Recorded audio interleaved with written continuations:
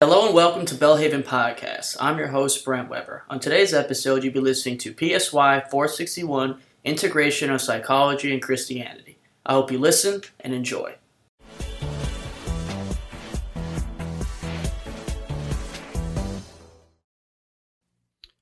Welcome to Unit 7, your final unit for this class. Today we're going to be talking about personal integration, and we're going to be talking about the biblical counseling model. So we're going to define personal integration as the organic ways that people integrate as a function of their personality and other individual characteristics in relationship to the living God. This is our personal growth. This is how the psychologist or the counselor grows personally, grows closer to God, and it's very much in line with a lot of what the transformational view talked about in our last unit. The goal is personal growth and development. We're trying to gain integrity, becoming more like Christ, and to help the professional navigate conflicts. One of the biggest ways that we handle conflicts is through growth, through experiences, and through spending time with God and spending time in Scripture. So to help handle conflict, sometimes we have something called an exemplar or a model that we follow. This is someone that we just hold in high esteem due to how well they do their jobs. Paul encouraged others to find an exemplar. For instance, in 1 Corinthians 11:1, be imitators of me as I am of Christ. In 1 Timothy 4:12, let no one despise you for your youth, but set the believers an example in speech, in conduct, in love, in faith, and in purity. And in Philippians 4:9, which you have learned and received and heard and seen in me, practice these things, and the God of peace will be with you.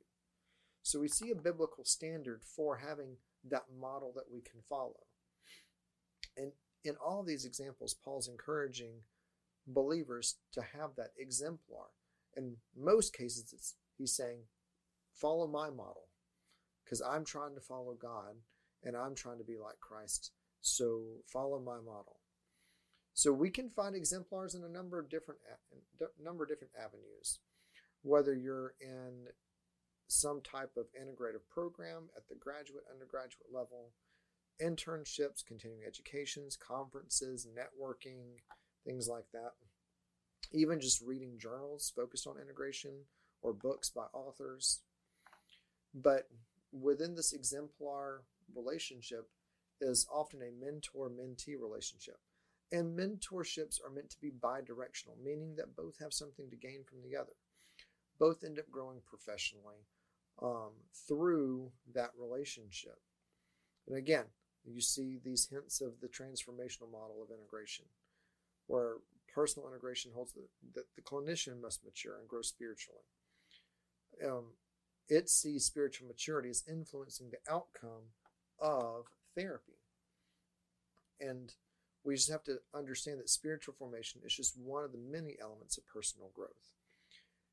It could be working on patience, or it could be working on grace or mercy, which is also spiritual, but there's just more than just knowing your Bible. It's this personal growth as an individual that then impacts our professional lives. And so it can lead to us working with those who are more marginalized groups and those facing injustice. Hathaway and Yarhouse spend a pretty good bit of time in the book talking about helping those who face injustice. And this includes all different types of ethnic groups. Your widows, the unborn, single mothers, homeless. That's just a few examples of marginalized groups. And so they start talking about something called EDI, equity, diversity, and multicultural issues. Multicultural issues is something that has just exploded within psychology and counseling, and it's taken a very big emphasis on. And so this is a framework that helps shape policies. So it starts looking at things like diversity and the different facets of a person, how it contributes to an overall life experience. For instance, sex, race, socioeconomic status, etc. And it leads to this concept called intersectionality, which at its core just states that the different facets of a person can impact a person's experience. So, for instance, a male may have a different experience than a female, and someone who is in poverty, for instance, may have a different experience than someone who is rich. And so a rich male and a woman in poverty would have two different perspectives, have two different experiences. And a rich woman and a woman in poverty would have two different experiences. And that's at the core all intersectionality is stating. The authors embrace the aspirations of intersectionality as opposed to embracing the approach wholeheartedly. Their point is simply that personal growth develops a heart for those facing injustices, while considering the factors that lead to that injustice, whatever those factors are. And this is becoming a hot topic in today. It's becoming a hot topic in politics, but we can take the politics out of that and recognize that there are factors in people's lives that lead to injustice. And as psychologists and counselors, we can recognize what those are and then minister to people in need who are facing injustice.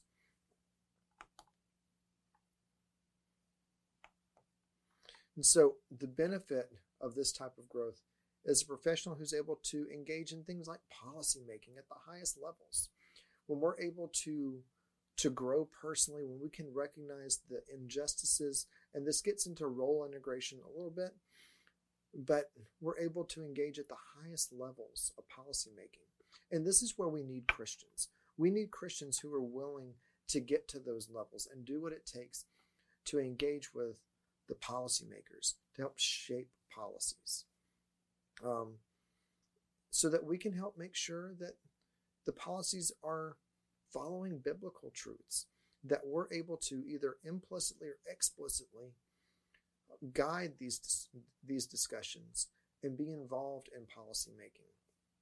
Jeremiah 22:3 says, "Thus says the Lord, do justice and righteousness, and deliver from the hand of the oppressor him who has been robbed, and do no wrong or violence to the resident alien, the fatherless, and the widow, nor shed innocent blood in this place."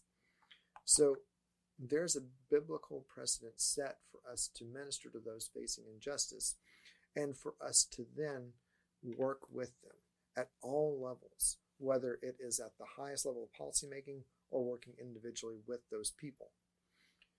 So when we start talking about personal integration, change occurs at the head knowledge level, but also at the heart knowledge level.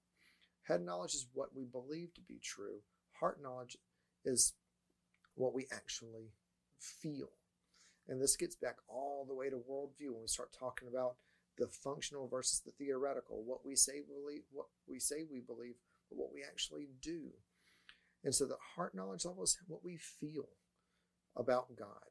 Head knowledge is what we know about God. We've got to see change in both. And that change has to reflect the nature of Christ. We have to practice holiness. We have to see that change in our nature and being guided by the Holy Spirit. And so Hathaway and Yarhouse give a practices audit. This is on pages 169 through 170. But what are some of the most significant habits and practices that really shape your actions and attitude? What does your time look like? How do you spend your time? What are you immersed in each week? How much time is spent doing different sorts of activities? What do you think are the most important ritual forces in your life? Are these positive or negative? What do you think are some of the most potent practices in our culture? If you step back and look, are there some habits and practices you might have originally thought were neutral or thin, but upon further reflection, you see them as thicker and more significant? Is there any way in which you see worship as a thick habit, meaning it's taking a very prominent role in your life? How so, or how not? If Christian worship is a thick practice or very prominent part of your life, what do you think are its most significant competitors? And so that is role integration in a nutshell. we're looking at that personal growth. We're trying to identify those people who are facing injustice, and we do that through that personal growth. We develop a heart for these people, and we try to minister to them, and we try to grow and be guided by the Holy Spirit. We're always assessing to see how we're following Christ. In what ways do we need to grow more? And this is the last and one of the most crucial elements of integration. If we're going to do good integration, we always have to be growing personally closer to Christ and becoming more like Him. So we're going to shift over very briefly to talk about the biblical counseling model. With the biblical counseling model, it sees Scripture as the ultimate authority for counseling. They see Scriptures having infinite psychological wisdom is meaningless without God in focus. In other words, the whole impact of, or the entirety of all of psychological research is meaningless if it doesn't come from a Christian worldview. Because God created all things, including every little detail of our personalities. Therefore, being known by God is to be fully human. Now, one of the arguments that people often make about biblical counseling is that they reject all science and psychology. That's actually not true.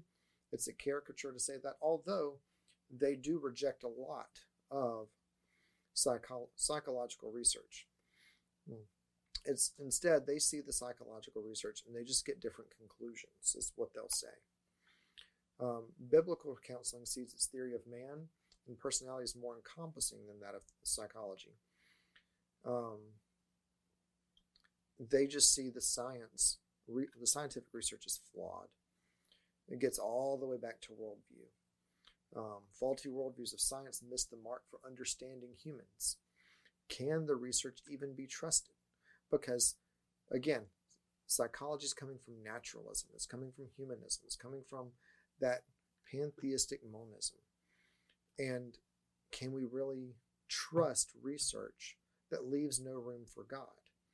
And then we're just going to Christianize that and adopt it. So with all 5 models, worldview is at the core of the issue. We're looking at the authority of Scripture and what that means. We're looking at the application of Scripture, how to use Scripture. To what degree do we use Scripture? The issue with any integrative model is that opposing worldviews are trying to be reconciled. So with biblical counseling, they're not trying to reconcile opposing worldviews. They're just using a Christian worldview, and science does not have much transformative impact on a biblical Christian psychology.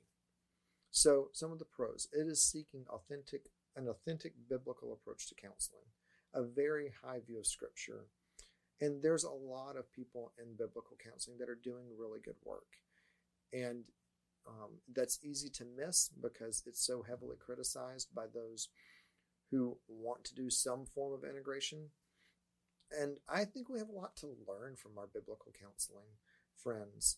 They do a lot of really good work in showing the importance Scripture can have on different issues. Now, some of the cons, some of the weaknesses. It can overlook helpful psychological resources and research. Scripture is not exhaustive on every issue or even every facet of man. And there's no complete unity of scriptural understandings and beliefs. And this is not on the slides, but one of the other criticisms given, I think, by the integrative author is that the issue given, the example given, because in the chapter, if you'll recall, because I'm assuming you've read, if not, go back and read. But in that chapter, they give a case study of a person that they use biblical counseling with. But one of the big arguments is that that's a case study that biblical counseling worked really well for. And it would not have worked as well for someone with a different presenting problem. And so it doesn't actually show how it can address some of the more severe issues that a person may face. And so there are some cons, but you can't miss the pros of the biblical counseling movement. There's so much for us to learn and for us to gain from those in that field. So we have talked about personal integration, we've talked about the importance of spiritual formation, and we've talked about the biblical counseling model. So make sure you finished your reading, make sure you answer your discussion, you do your discussion questions, and complete your final exam. Remember, it's all essay format. So you need to be familiar. So for your study guide, here's your study guide. So make sure you're paying attention. Be familiar with the different models of integration. Be able to discuss the strengths and weaknesses of each. Be able to give an overview of the different models and be able to give strengths and weaknesses of each. Be ready to articulate your model of integration and be prepared to discuss each of the 5 domains, including the importance of worldview. You may also want to make sure that you can talk about explicit and implicit integration and potentially give an example of those. If you can study those things, you're going to do great on your final. Just remember, it's all essay, and so you have a lot of room to write. And so make sure that you give thorough answers on that final to make sure you can get full credit for those. Again, if you have any questions, talk with your professor. Make sure you've gotten all of your papers submitted. Make sure you get all those discussion boards done, all of your quizzes done, and all of your reading done. And I hope that you have enjoyed this class. I hope it's been beneficial for you. And again, just stay strong, hang in there, and you'll do great. Thanks.